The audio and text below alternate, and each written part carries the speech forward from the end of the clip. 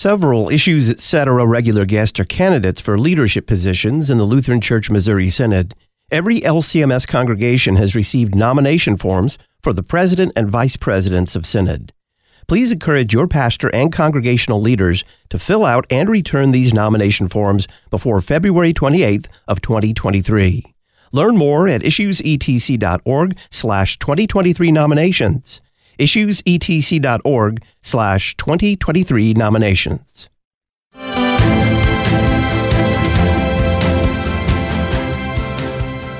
I cannot say I love God, but reject the body that He's given me. Europeans abandon their churches, but Americans secularize their churches. That's what's happening here. Benedict was a theologian.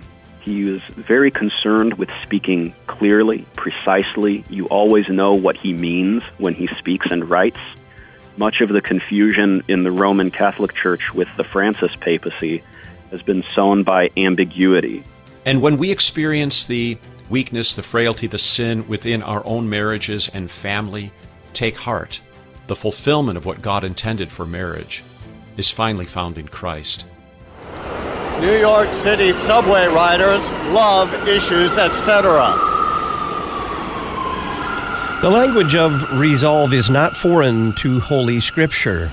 The Apostle Paul: I resolve to know nothing but Christ and Him crucified. Jesus himself, his entire ministry is typified by his resolve to get to his cross and carry out his saving work. So sometimes Christians are all about New Year's resolutions, and sometimes Christians, they poo-poo New Year's resolutions. Why both?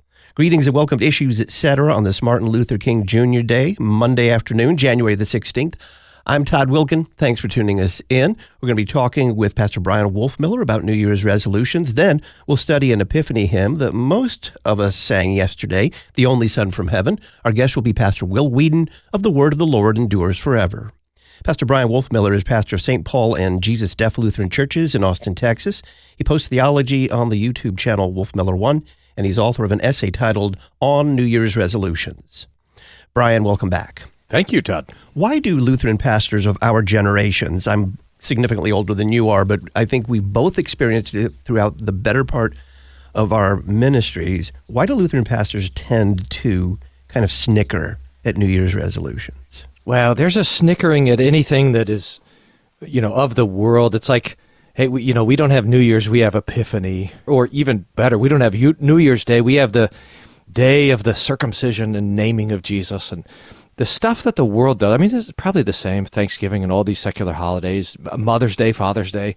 I remember as a young pastor, I would sort of roll my eyes at those things. But boy, we need those celebrations more than ever. And we probably ought to be able to see when the culture gets something right, or at least is standing on the front porch of something right. We ought to be able to recognize it and commend it. But I think New Year's resolutions has that sense. It's easy to mock them because they're so often broken. Everyone has good intention, good desire, good hopes, but then it runs into reality. And so the diet lasts for a couple of days, or the exercise lasts for a couple of weeks.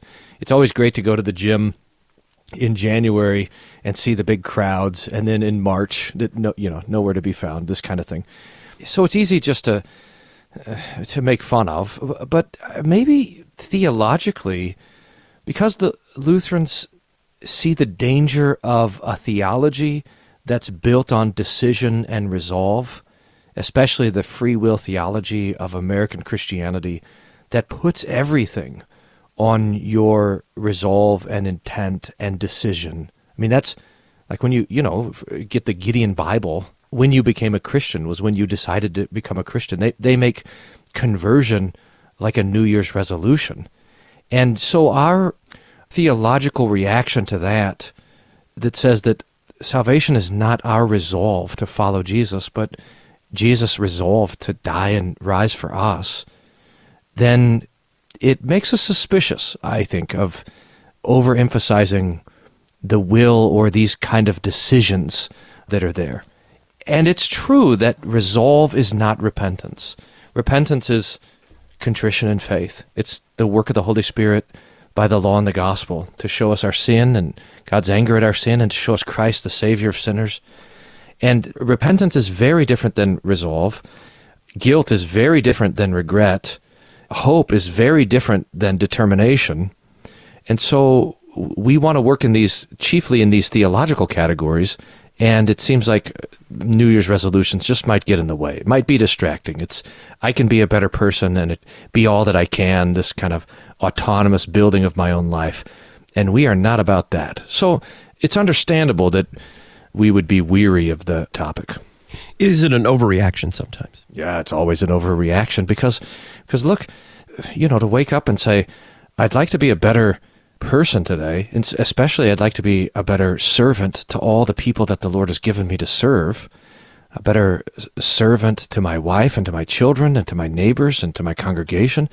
That's great. If we can think of the distinction of law and gospel chronologically, I think Luther gives us some real great hints, is that we wake up with resolve and we go to bed with repentance.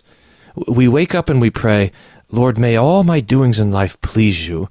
And we go to bed praying, forgive me for all the sins I've done this day. So Moses is helping us with thinking about tomorrow, and Jesus is helping us think about yesterday. We don't want to reverse that. We don't want to let Moses sit there and condemn us for everything that happened wrong yesterday. And we don't want the devil to trick us to thinking that the gospel is not forgiveness but excuse. So, hey, do whatever you want. No one will get hurt, and Jesus won't be that upset. That kind of misuse of the gospel. So we let the gospel cover the past, and we let the law direct the future. Again, Luther's morning and evening prayers teach us that so nicely. And so at New Year's, it's nice to sort of say, it's not just the beginning and the end of a day. The Lord has given me this beginning and end of a year. So I can look back and repent of the things that went wrong, and I can look forward, and I could imagine how the Lord might use me to accomplish something helpful and do something good to serve my neighbor. You say that, in terms of that overreaction, that a despising of New Year's resolutions may indicate a subtle despising of the Lord's gift of time. What do you mean? Yeah, it is. And there's a lot of really smart people who are thinking about time stuff. I'm not one of them, but I'm somewhat curious about this strange thing, is that the Lord has put us in time. Someone responded to this little post with a poem about time and talked about how we're always uncomfortable with time. It's always going too fast or too slow. We want to be in the future. We want to be in the past. That everything but the now is disorienting to us, and that's an indication that we are built for eternity. It's a really interesting and curious idea. Either way, the Lord has put us in time. So he's put us in the now. And we're not in the past, we're not in the future. We look forward, we look backward, but we're in this gift of time. And the Lord has even given us tools to equip us for this time. He created the sun and the moon and the stars and the day and the night. All of these are gifts to serve us.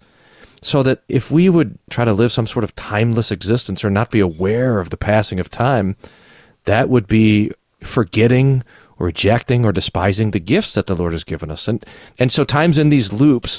I remember in college when we were talking about time, and they were pointing out that there's the way you think about time is one of the big parts of your worldview.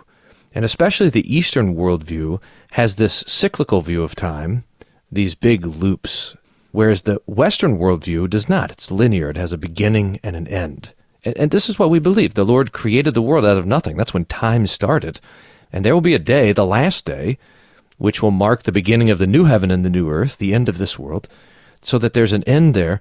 But in this linear view, we have all these little loops. We have a year and a month and a week for some reason. I mean, because the Lord created it, we have the day. And so the Lord has put in these little loops, and we want to live in them. We don't want to ignore them. We don't want to have a 24/7 manic life. And so when the Lord gives us the gift of the year, we would say, okay, Lord, thank you for this. And thank you for the fact that I get to end one year and start another one. That's a gift from God, and I think we do well to receive it as a gift. I want you to talk a little bit more about that, because time is part of the order of creation. We don't arbitrarily mark 7 days as a week. We mark that as God's timekeeping for us. And I don't think Christians are at liberty to say, well, let's just do a 10-day week or a 5-day week, because there is a commandment attached to the timekeeping of 7 days connected directly to God's creative activity in Genesis. And then he's told us that the lights that he created in the sky are not primarily to illuminate the night or the day, but for seasons and timekeeping. Talk about that. Yeah, there's this foreshadowing in Genesis 1, 14 to 19 is when the Lord creates the lights. So this is the 4th day. And you have this sense, especially when the Lord creates the sun and the moon and the stars, that they are not for themselves, but they are for us, even though the Lord hasn't created us yet. The Lord is, in the first 5 days of creation, it's like it's like Carrie when she's hustling us around the house, getting ready for people to come over. Like everything that we're doing is in preparation for the people who are about to arrive.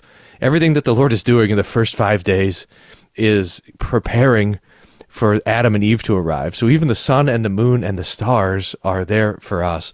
And these are the markers of time. It's always been a curious thing to me, and a really, I think, profound apologetic point, is that we have 4 days of 4 little loops that we live in: the day, the week, the month, and the year, and that 3 of them have very obvious natural connections. So the year is the time that it takes to go around the sun. It's the sun loop, but it looks to us like the earth loop. It's kind of curious. The month is the moon loop. The day is the earth loop, which looks like the sun loop. But the week, there's no correspondence in creation. There's no little moon spinning around or sun. There's no light or whatever that changes every week.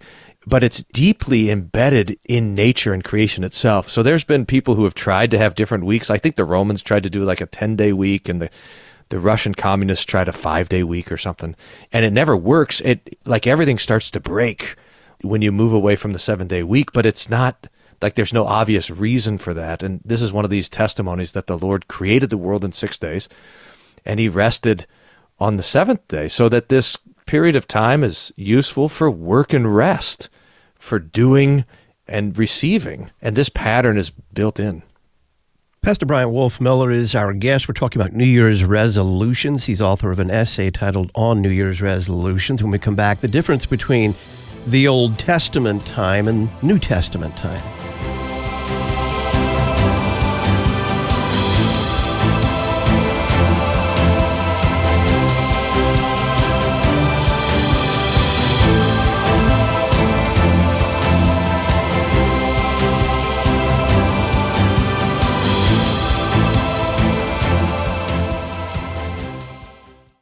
If you appreciate Issues, Etc., our 24/7 music and talk stations, and our daily verse-by-verse Bible study, The Word of the Lord Endures Forever, please include a bequest in your will or trust for these worldwide media resources. Bequests aren't subject to federal tax or capital gains taxes. Ensure your children, grandchildren, and great-grandchildren the opportunity to listen by including a bequest in your will or trust for Issues, Etc., Lutheran Public Radio, and the Word of the Lord Endures Forever. Psalm 144:1. Blessed be the Lord my rock, who trains my hands for war and my fingers for battle. Those serving in the armed forces want LCMS chaplains. We need courageous pastors to bring the gospel and sacraments to those protecting our nation, along with wise counsel and the peace found only in Christ Jesus. If you are between the age of 26 and 43 and have a heart for ministry in the armed forces, call 314-996-1337 or email lcmschaps@lcms.org. Where doctrine is life. You're listening to Issues, Etc. Mount Olive Lutheran Church in Duluth, Minnesota would like to invite you to join us Sunday mornings at 9:30. Whether you are visiting our beautiful city or live here, we have liturgical worship that shares Jesus with you. We're easy to find at 20th Avenue East and Superior Street, and also offer Bible classes at 8:25 Sunday mornings with Sunday School September through May. Check out our website for other Bible study times, visit or call 218-724-2500. Oh Lord, open my lips. Listen to chapel services live, weekday mornings from Concordia Theological Seminary in Fort Wayne, Indiana. Morning Chapel, from Kramer Chapel. Live weekday mornings at 9 Central, 10 Eastern, 8 Mountain, and 7 Pacific at issuesetc.org.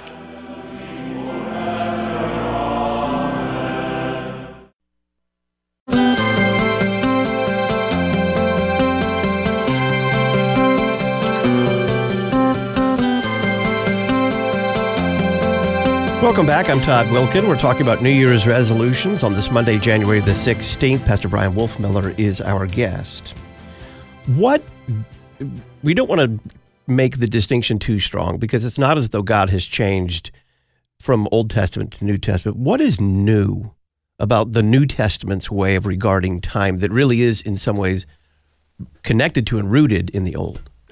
This is a curious thing, which I hope that maybe someone listening might have more insight on this. I've noticed it and I've been thinking about it and I don't know exactly what to do with it, but there's two different patterns of work and rest.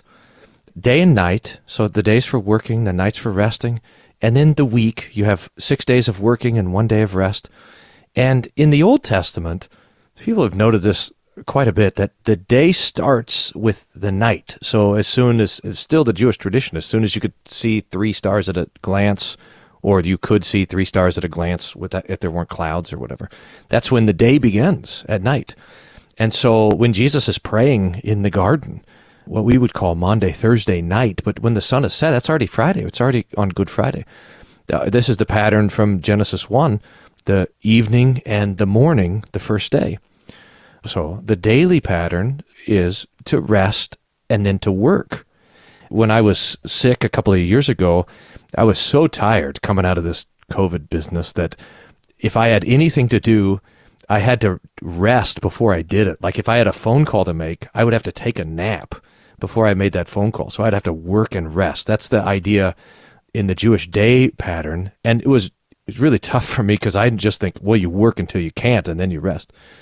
So rest and work, but then the week pattern is to work then rest. So the Sabbath is the last day of the week, the 7th day of the week. The Lord works first and then he rests. So you have these two different work-rest patterns. In the New Testament, it seems like this is reversed. So that the Sabbath, the day that the church celebrates, is the first day of the week, Sunday. So it's rest first and then work according to the week, but we've flipped the day so that it's day first and then night. So we've kind of reversed these two patterns of work and rest. And it's a very interesting thing just to think, do I rest in order to work or do I work in order to rest? And those two things are feeding back into each other. There's also a big picture, Old Testament, New Testament, because the Old Testament is really looking forward to the promises being fulfilled. And yet there's a curious way that they were waiting for those promises. The Hebrew scholars tell us that memory, the past, was in front of the Hebrews. So it's like you're walking through time backwards. You're moving into the future, but your eyes are looking at the past. So what's in front of you is the past, and what's behind you is the future. And I don't know when and how this switch happened. It's probably a move to more Greek thinking. We think of the future in front of us and the past behind us. But that puts us in a really difficult spot because if we're walking into the dark. The Lord has hidden the future from us. He hasn't told us what the future is. He's revealed a lot of the past, especially in the scriptures and in history and so forth. But we always want to know what we can't know. I was talking to my kids about this because we always want to know what's going to happen tomorrow. If someone comes on and they have they're going to prophesy what's going to happen tomorrow, we're so interested. But if I tell you what happened yesterday, we're like, ho-hum. Doesn't matter. Well, you're supposed to be excited about what you're given to know, the past, and indifferent to the future. If it was the opposite, if the Lord revealed the future and he hid the past from us, then we would all go to psychics trying to get access to the past. We'd go pay mediums to tell us about the things that happened already about the past. We'd have a horoscope about yesterday. So we're always obsessed with knowing what we're not supposed to know. So it's good for us to remember that the Lord has hidden the future from us. He's revealed the past. So Christians are to be historians, looking back and rejoicing at what the Lord has done, and clinging to the singular truth that the Lord has given us, that one day soon the Lord will return and judge the quick and the dead. Given what you've just said there, that he has not shown us, or he has in very limited ways told us by way of prophecy and promise, and very general ways, what lies in the future for us, for the church and for the world. We know certain things very certainly, and the rest of it's completely blank. The particulars are largely blank. Why would a Christian then want to make a resolution about the next year? Why would someone might say, well, Jesus says, that's kind of a form of anxiety, saying I'm going to do this, and you can't change tomorrow. Today's troubles are sufficient for the day. Yeah, that's exactly right. The Bible sets us to two and they seem contradictory, maybe paradoxical. It gets us two different attitudes towards the future. So on the one hand, we are ready for everything to change. We're ready for the great and glorious appearing of our Lord Jesus Christ. We're ready for him to stand on the earth, and we're ready to stand before him on the judgment day when he's going to divide the sheep and the goats. And that readiness, by the way, is faith. It's nothing, let's just say faith alone. It's faith alone that clings to the promise of the forgiveness of sins that makes us ready for the judgment day. So you can do nothing to be ready for it except for what the Lord has given, to stand in your baptism, to rejoice in his mercy. You can't be good enough for that day. Only the blood of Christ will see us through that judgment day. So we're ready for absolutely everything to change. We're ready for our bodies to lose their corruption. We're ready for our souls to lose the stain and effects of all the sin that clings to us. We're ready for death and sickness and everything else to be no more. We're ready for that. But we're also ready to wait. This is a huge theme of Jesus' teaching, that the church is a waiting church. The 5 foolish bridesmaids, the 5 foolish virgins, were foolish because they were not ready for the wait. And so the Lord has also prepared us for a long wait, to have families, to have children, to establish things that are in fact generational, to look to the future, because we don't know when the Lord will come. So the Christian is a builder. The Christian is looking to establish things so that we live with the hope that today will be the last day of history, but we also are planning that we're going to be able to do something good tomorrow, to serve and bless our neighbor while we're waiting. So we have these two mutual impulses in our consideration of tomorrow. The hope for the end, the expectation that it's not the end and there's a long way to go. While I'm completely in favor of the notion of the church keeping its own time by its own calendar, that the real year for the Christian begins with the season of Advent in advance of the world's New Year, is there also a Christian utility to marking the passage of a year the way that the world does? Yeah, I think it's something wonderful. And I think President Harrison wrote about this in the Lutheran Witness article, is that some pagan emperor says, hey, here's when the year's going to start, and I'm going to name these years after myself and my family and all these pagan gods. And then Jesus says, okay, how about that first day of the year is when I get my name? And so Jesus kind of takes this pagan year and he claims us as its own. And so it is wonderful that on the first day of the year we celebrate the name of Jesus, because it is the year of our Lord. This is the year of our Lord, 2023. And whenever it starts or whenever it stops, it's his year. And that old language, by the way, is helpful to bring back. It's in some of the official announcements or liturgical announcements that we have in church, the year of our Lord, 2023. But we should probably start using that more. It reminds us that Jesus is Lord also of time, present, past, future, and all of it. And since the world says, okay, hey, let's start the new year here, we say, great, we can use that. We can use this time to stop and realize that time keeps on coming, and we can think back and think forward and receive it as a gift. If we moved somewhere else, China or something, and they start the new year on a totally different day, then that's great. We could start it with them too and take advantage of the way that people are tracking time, to use it to rejoice in the Lord, to be thankful, and to try to also grow in our love and service for the neighbor. Pastor Brian Wolfmueller is our guest. We're talking about New Year's resolutions on this Monday, January the 16th. We're going to discuss 3 hopes, 2 big and 1 small, with him on the other side of the break. He's pastor of St. Paul and Jesus Deaf Lutheran Churches in Austin, Texas. He posts theology on the YouTube channel Wolfmueller 1, and he's author of an essay titled On New Year's Resolutions.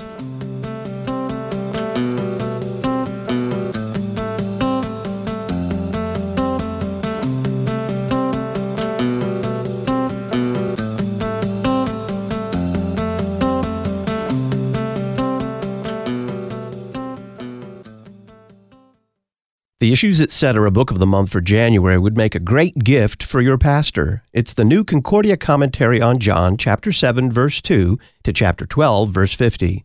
This latest Concordia commentary is written by Issues Etc. regular guest Dr. Bill Weinrich.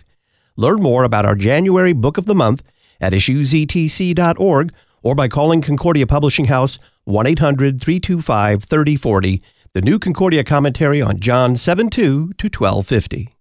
I'm Chaplain Sean Denzer, Director of Worship for the Lutheran Church Missouri Synod. Congregations work hard to keep the Word of Christ dwelling richly in His disciples now and into eternal life. We work to help and support that effort. Learn more at lcms.org/worship. You'll find resources on the church year, Bible studies on the hymns of the day, audio helps for learning to sing our services, and look for worship planning resources to find the latest from LCMS worship. That's lcms.org/worship. May the word of Christ dwell richly in you. Is your child struggling at school? Are you thinking about homeschooling? Would you like help knowing what to teach and how to teach it?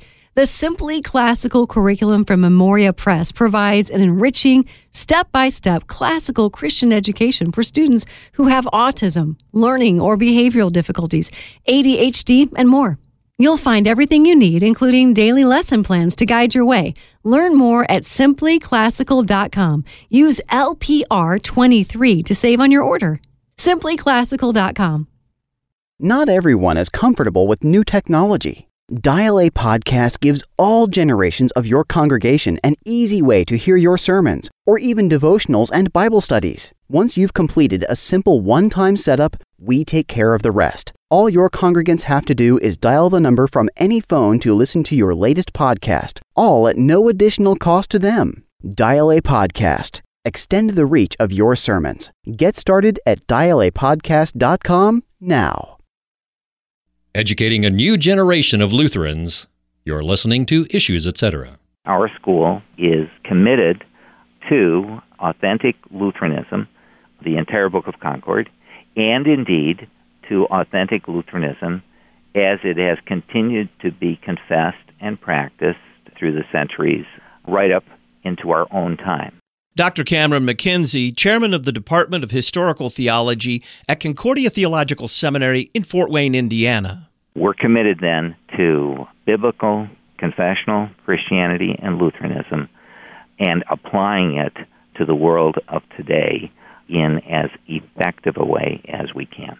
You can find out more about studying for the pastoral ministry at Concordia Theological Seminary, Fort Wayne, Indiana, at ctsfw.edu, ctsfw.edu, or call 1-800-481-2155. Concordia Theological Seminary, Fort Wayne, Indiana.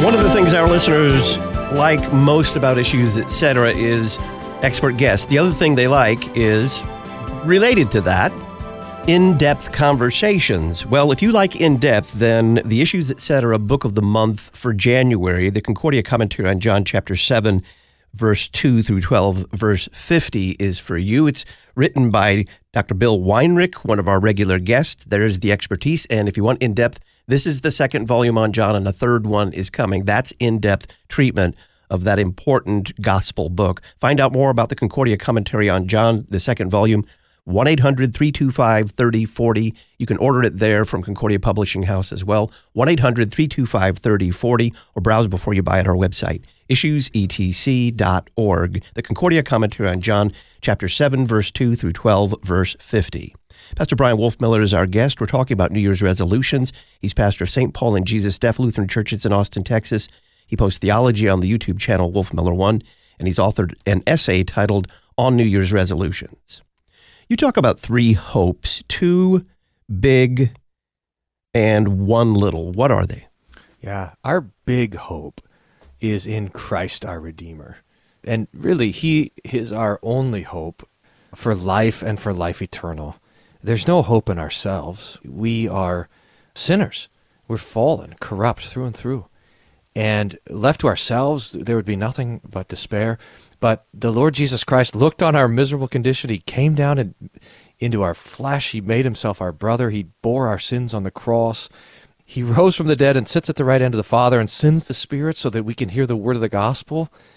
And he says that he is our life, our salvation, and in him is the forgiveness of all of our sins. This is our great hope.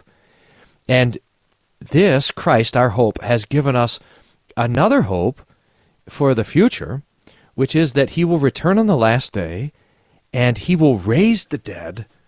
He will give to us perfection, body and soul, in the resurrection, and usher us into the new heaven and the new earth, all by his grace, all by his kindness, all by his love and mercy, without any merit or worthiness in us. This is all his pure gift. So we have these two marvelous hopes. The hope that springs from the empty grave of Jesus, and the hope that is bounding back at us from the last day, this hope of the Lord's return. These are the great hopes. And sandwiched between these two great hopes is a small hope, a lesser hope, which is our hope for tomorrow, that the Lord will give us a tomorrow according to his will while we wait for the great last day.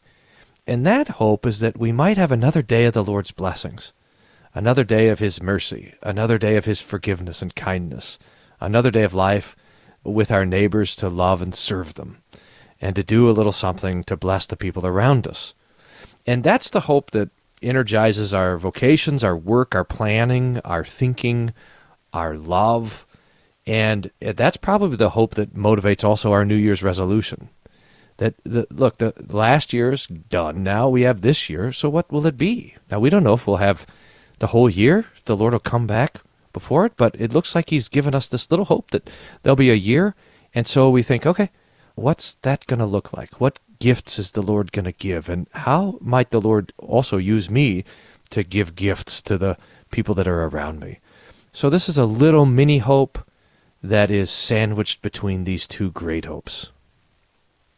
What does it mean that Christians are to redeem the time? Because that's been the subject of our conversation here so far, the nature of time, the divine imprint that God has put on his created world through time, and how Christians are to live in it, and in the words of the apostle, to redeem it. Yeah, that's right. So there's a lot of things that we can do with time. We can waste it. We even talk about that. What a phrase is this? We're just killing time. Wait, can you imagine? This is most of our lives is we're just murdering time killers. Crazy. But Paul would have the Christian think about time in a different way. We are already seated with Christ in the heavenly places, so we already belong to the olam, to the eternal reign of Christ. We already have everlasting life. But the Lord hasn't baptized us into glory. He hasn't baptized us into eternity. He's baptized us, and he's let us sit here in the calendar. So we have to live in this time, and I think try to do something helpful with it. It's curious to me, and I was meditating on this for this little essay, and I couldn't pluck any fruit from it, but it's an interesting word that Paul uses when he says, redeem the time. It's a word that has to do with salvation. We talk about how Christ is our Redeemer. He's the one who has bought us back. He's paid the price for us so that we might be his. There's a sense that we are no longer the slaves of time, but the time comes to us as a gift. And we redeem that time, and we sanctify that time when it's filled with the things that the Lord has given, his created gifts, and especially the gifts of his word. So when we think of redeeming the time, I don't think it's a bad idea to think, well, how can I rejoice in the Lord's gifts while I'm waiting for him to come? So what could I do that would be a little bit better this next year? What are good things to start? What are good things to do more of? What are good things to do less of? What are good things to stop? And we can take those 4 questions and in that way at least approach redeeming the time as Paul has given us this instruction. I like the analogy, cut, edit, copy, write. What do you mean by that? Yeah, Dad likes to put this in 4 quadrants. When you're writing, you can cut, edit, copy, write, or the farmer has you prune, you plant, you pluck, and you fertilize. So to cut out, that you're just removing it. So what in your life needs to be cut out? What in your life needs to be changed? That's the editing. What in your life needs to be amplified? That's copy. What do you need to start? That's the write. So we can have a quadrant there. What do I want to do more? What do I want to do less? What do I want to start? What do I want to stop? And that might be a good exercise just to have that quadrant and talk about it with your family and friends. Here's something I'd like to start this year. And it doesn't have to be these big, one of the problems with New Year's resolutions is it's like, I am going to lose 700 pounds in the next 3 minutes. These kind of huge, big things. And you kind of roll your eyes when you see what people are resolving to do. Or I'm going to, I get winded when I walk to the mailbox, but I'm going to run a marathon. And, it's like, hey, I want to spend more time in the sun, and I want to read a page of the Bible, and I want to make sure I pray out loud before I eat dinner. These little things, and these will be great. These little things compound and begin to bless the neighbor. Another thing that's, I think, important when thinking practically about our resolutions is that one of the temptations with New Year's resolutions is that they're self-directed. A lot of them, they have to do with our own health and our own bodies especially, which is fine. We live in the body. But it's good for the Christian to think, no, I'm not here for myself. So the Lord has not given me this little hope of tomorrow, this little hope of 2023 for myself. He's put me in it to serve others. So how can I love and trust in the Lord, and how can I bless and serve my neighbor? It's good to add that to our reflections, because that pulls us out of ourselves, which is what we need more and more, to be pulled out of ourselves to serve and care for the people around us, to do our duty that the Lord has given us to do. The other thing about the apostolic analogy that he gives in his letter to Timothy, one of the letters to Timothy, about the soldier, the athlete, and the farmer, you'd mentioned the farmer, is that all three of those metaphorical vocations for the Christian do have something to do with time. The soldier has a term of service. The athlete, he has a limited amount of time before he competes, and then often that competition is tied some way to time. And then the farmer, well, he just, he lives and dies by the seasons that God has created into this world.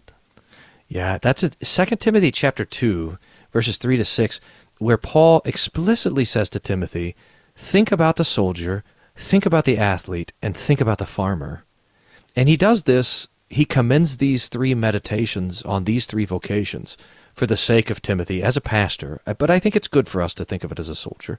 And like you mentioned, Todd, it's the farmer who has to deal with time. I mean, Jesus tells the parable, remember, of the farmer who sows the seed and goes to sleep, and it grows, and he doesn't even know how. That's only in Mark. It's a little bitty parable, but very interesting, is that the farmer is the one who's really paying attention to the sun and the moon and the timing of things. And so the farmer would teach us that there is a time and a season. And so this is good for us to think of how the farmer thinks about time and to recognize that we are now farmers. And there's a time for planting, and there's a time for harvesting. And that is by the Lord's institution. That's not just accidental. And I mean, let me just speak for myself here. I mean, I don't know what it's like to live on a farm. The closest I got was growing up next to a field that had some cows in it. So this idea of the seasons and the way that they work is just foreign to the shape of my imagination. But Paul is pushing us that way so that we know that there's a time for all these things as the Lord has appointed. It's not always time to plant. It's not always time to harvest. It's not always time to, you can't go and sow the seed in the middle of the winter. It just doesn't work. It's a foolish thing. So to pay attention to that in our own families and our own vocations and our churches and so forth, this is some of the wisdom that Paul's pointing us to. Pastor Brian Wolfmueller is our guest. We're talking about New Year's resolutions. When we come back, resolutions that every Christian ought to make. And by the way, they don't have anything to do with losing weight this next year.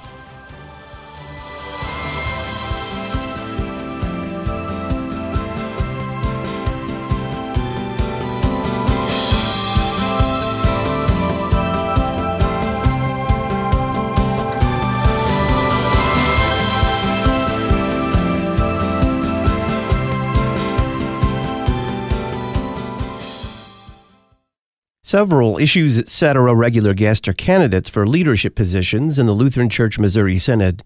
Every LCMS congregation has received nomination forms for the president and vice presidents of Synod.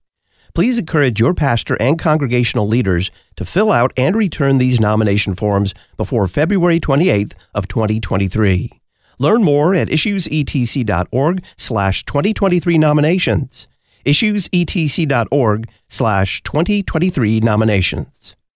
Elective abortion is not and never has been medical care. So wrote Dr. Donna Harrison, a wife, mother of 5, and grandmother of 10, and also a pro-life advocate. And she wrote those words in the January issue of the Lutheran Witness, in which we take up the issue of the pro-life movement after the overturning of Roe v. Wade. To pick up your copy, visit cph.org/witness or visit our website, witness.lcms.org, to learn more. The Lutheran Witness, helping you interpret the world from a Lutheran perspective. Equipping the priesthood of all believers. You're listening to Issues, Etc.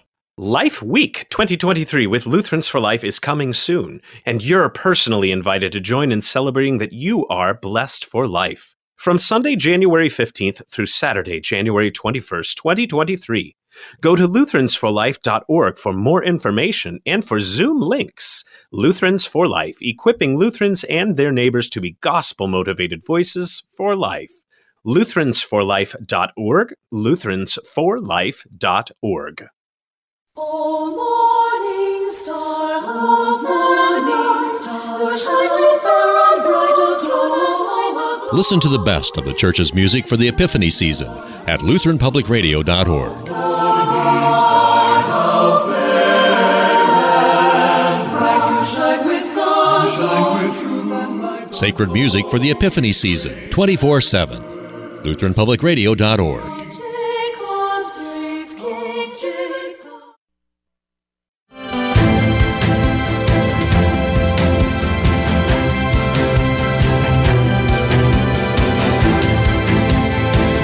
Welcome back. I'm Todd Wilkin. We're talking about New Year's resolutions with Pastor Brian Wolfmiller. He's author of an essay titled On New Year's Resolutions.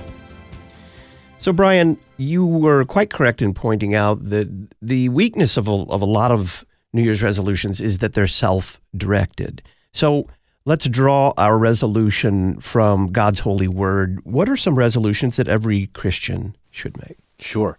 Well, maybe the first thing is that we pause to look back over the past year, because a resolution is something of a course correction, something that I'm going to make a change in. So to get a good sense of what it was last year. And when we look back, this is so important, Todd, that we want to always first give thanks. We thank the Lord for the last year, even if it was a miserable, crummy year with a lot of pain and whatever. Still, we give thanks that the Lord has given us that year and all his gifts in that year. So we always lead with thanksgiving. And then what is there to repent of? And, where's my guilt and where's my shame and where's my disappointment? What did I do wrong? So that's a good place to start. What do I want to fix? Are there broken things that need to be fixed? Are there broken relationships that can be fixed? Are there bad habits that can be worked on? And then to look forward for the next year and really to apply the template that Luther gives us in the Catechism also to my year. This is one of the keys to life. When Luther teaches us to go to confession, and we say, well, what sins could I confess? He says, consider your station in life according to the 10 Commandments. And that's not just for going to confession. That's probably the whole secret to life below as we live and serve and bless our neighbor. What's my station in life according to the 10 Commandments? Am I going to church? Am I reading the Bible? Am I praying with my family? Am I working hard? Am I obedient to my parents, etc., etc.? So we're thinking through this, our own station and vocation in life according to the 10 Commandments, and then it might be helpful just to break it off into things to do and things to keep doing. In other words, some things we might, I want to do this. Like maybe there's a cousin that I want to try to have lunch with so that we can reconnect or we can resolve a fight. Or there's a person at work that I want to talk to about a certain thing that they said the other day. So maybe there's tasks that we could add to our resolve, and it's a good time to put those down. We could do that anytime, but that's good. then especially, what do I want to keep doing? What are the habits of my own life that will be helpful? So that we pray before we go to bed. We pray before we eat. We read the Bible.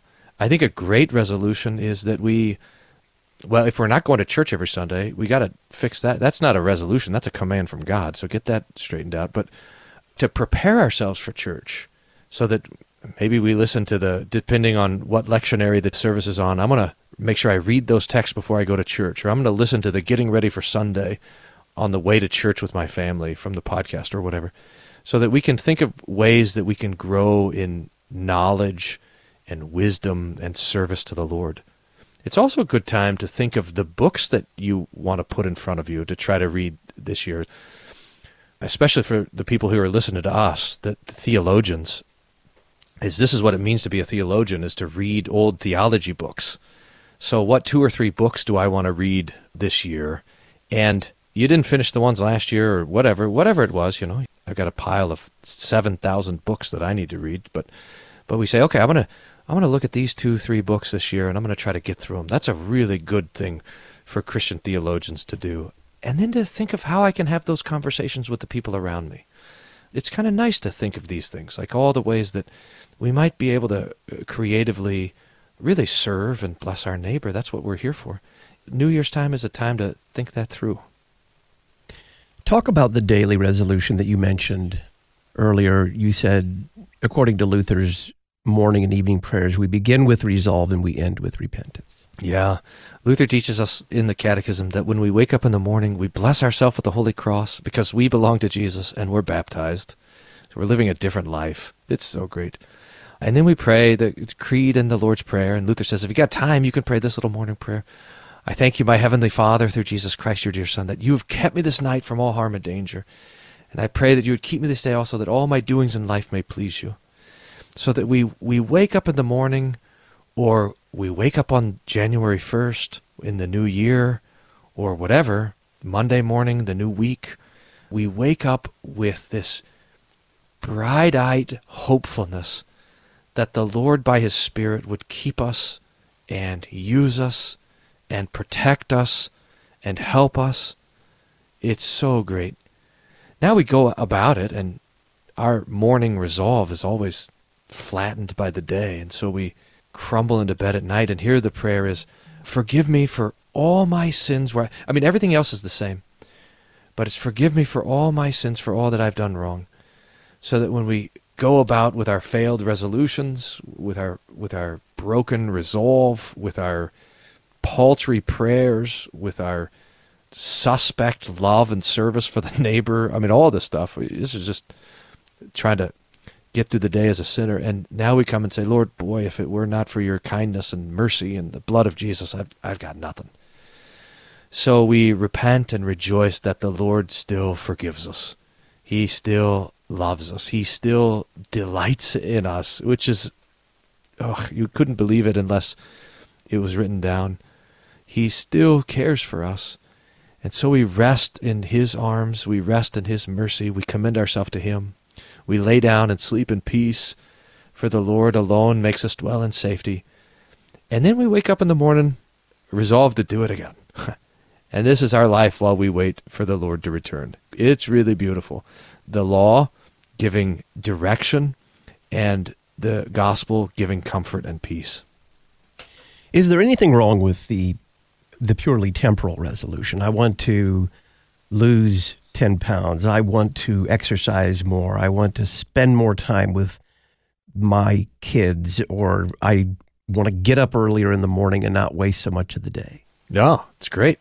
We should, because we are, remember how Paul said it, we are soldiers and athletes and farmers. And the mark of all three of those is that those guys are committed. The athlete beats his body, makes it a servant, so they can run the race. So that there is a way that we are living in the body, and we recognize that there's a good way to live in the body and a bad way to live in the body. The important thing for the Christian, though, is just to realize that it's your body, but it's not for you. It's for Jesus and your neighbor. But that means that it's probably not good to get 2 hours of sleep every night and to eat Frosted Flakes for 3 meals a day. That is not going to help you serve your neighbor and bless them. So it's not bad to make sure that we are both rejoicing and careful in this life in the body. It's just also good to keep in mind that that's also not for us. Is Christian resolution either on the big scale, like we've been talking about, yearly, or on the small scale, daily, is it really a vital part of what it means to be a disciple, that is discipline? Yeah. And there's this way that, and this I think is a missed part of our Lutheran theology, is that there's a part of repentance, part of faith, it's agreeing with God, not just in what he says, but in what he feels. And that especially has to do with our own sinful flesh.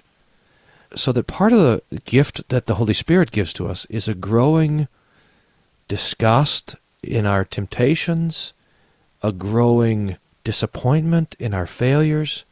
Romans 7 talks about this flesh-spirit divide and how the good that I would, I don't. So that this battle that's always inside of us, like I want to do the right thing, but I don't end up doing it, and I don't want to do the bad thing, I end up doing that. But we find ourselves more and more on the spirit side of that fight rather than the flesh side of that fight. And what I mean is that the temptations and troubles of this world become more and more that part of me which will soon be gone. That part of me which the Lord will remove through the gift of death and resurrection. And so as I'm more and more on the spirit side of that flesh-spirit battle, then I become more and more disgusted with the affliction of my own sin. And so this constant battle to both rejoice that Jesus forgives our sins and he doesn't hold us against it, but that I'm now fighting against it so that I could try to love my neighbor better. That's part of our Christian life. And it's an important part of our Christian life so that we have this daily contrition and faith so that the flesh is put to death and we rise to live in newness of life. This newness now comes to us in some ways constantly throughout the day. Joy comes now in the morning, so there's always this restart. But that restart, it's a joyful battle because I know the Lord who loves me. I'm confident in his care for me, and not just his care for me, but his forgiveness. I'm confident in all of these things. I'm disappointed with myself, but I know that I'm not authorized to be more disappointed in myself than Jesus is, and it just so happens that he loves me. And so I set about this new day, this new month, this new year, with some spiritual vigor to catch up to the Lord's kindness. I mean, it sounds maybe law-motivated, but this is the point, is that Jesus has given me all these great things, and now he's just left me here in this world, which is corrupt through and through, but has all these blessings shining in the middle of it, and he says, now you can also be a blessing there. It's quite amazing. So there's a thankfulness that we receive the gift of time. There's a thankfulness with which the Christian receives each new day and each new year. And that thankfulness is not only to God, but for all the other gifts that he's given. With only about 30 seconds here, it sounds like you're saying that in addition to discipline, resolution on the part of the Christian done in faith is also part of Christian freedom. About 30 seconds. Yeah, that's exactly right. The Lord has given us freedom to know that we don't have to save ourselves. We don't have to perfect ourselves. We don't have to become some sort of great being that will be acceptable on the judgment day. He's taken care of that. So he's given us this great freedom, and that freedom, it gives us joy, again, as St. Peter says, in service to the neighbor. So we belong to Jesus. This year belongs to Jesus. You belong to Jesus. Your sins in your life, they belong to Jesus. And that is good news. Pastor Brian Wolfmueller is pastor of St. Paul and Jesus Deaf Lutheran Churches in Austin, Texas. He posts theology on the YouTube channel Wolfmueller1, and he's author of an essay titled On New Year's Resolutions. You can read it at our website, issuesetc.org. Click Talk on Demand Archives. Brian, thanks. Thank you, Todd. Happy New Year. Up next, we'll be studying a hymn that most of us sang yesterday in church, The Only Son from Heaven, with Pastor Will Whedon, host of the daily 15-minute verse-by-verse Bible study produced by Lutheran Public Radio called The Word of the Lord Endures Forever. I'm Todd Wilkin. Stay tuned.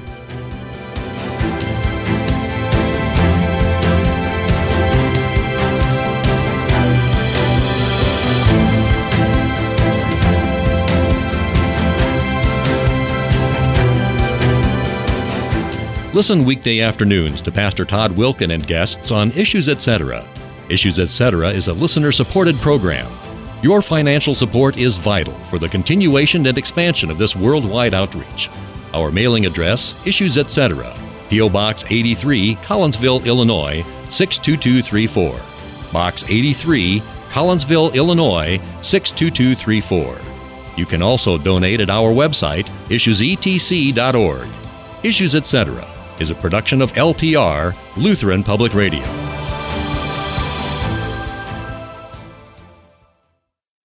Hi, this is Pastor Clayton from Zion Lutheran Church of Muscuda, Illinois, a proud supporter of Issues Etc. Zion is a congregation firmly grounded in God's grace given in the Word and Sacraments, where we treasure the timeless beauty of the liturgy. Zion is also a vibrant, young, family-friendly congregation where you would be warmly welcomed. Zion is located at 101 South Railway Street in Muscuda, Illinois, and we would love to share God's gifts of grace with you. For more information, please visit our website at zionmuscuda.com.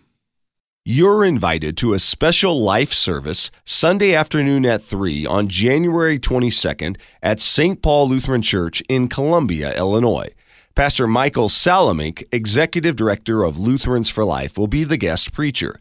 What does Jesus have to do with life issues? Find out at a life service Sunday afternoon at 3, January 22nd at St. Paul Lutheran Church in Columbia, Illinois. Learn more at sidadvocatesforlife.com. College Preparation Station in Maryville, Illinois offers ACT, SAT, and PSAT test prep, scholarship application classes, college and career counseling, and more. Hi, this is Lori Konski, President of College Preparation Station. We have helped our students obtain more than $7 million in tuition scholarships in 12 years. Find out more at cpsprep.com. Let us help you create a vision and find your future. The College Preparation Station in Maryville, Illinois, cpsprep.com.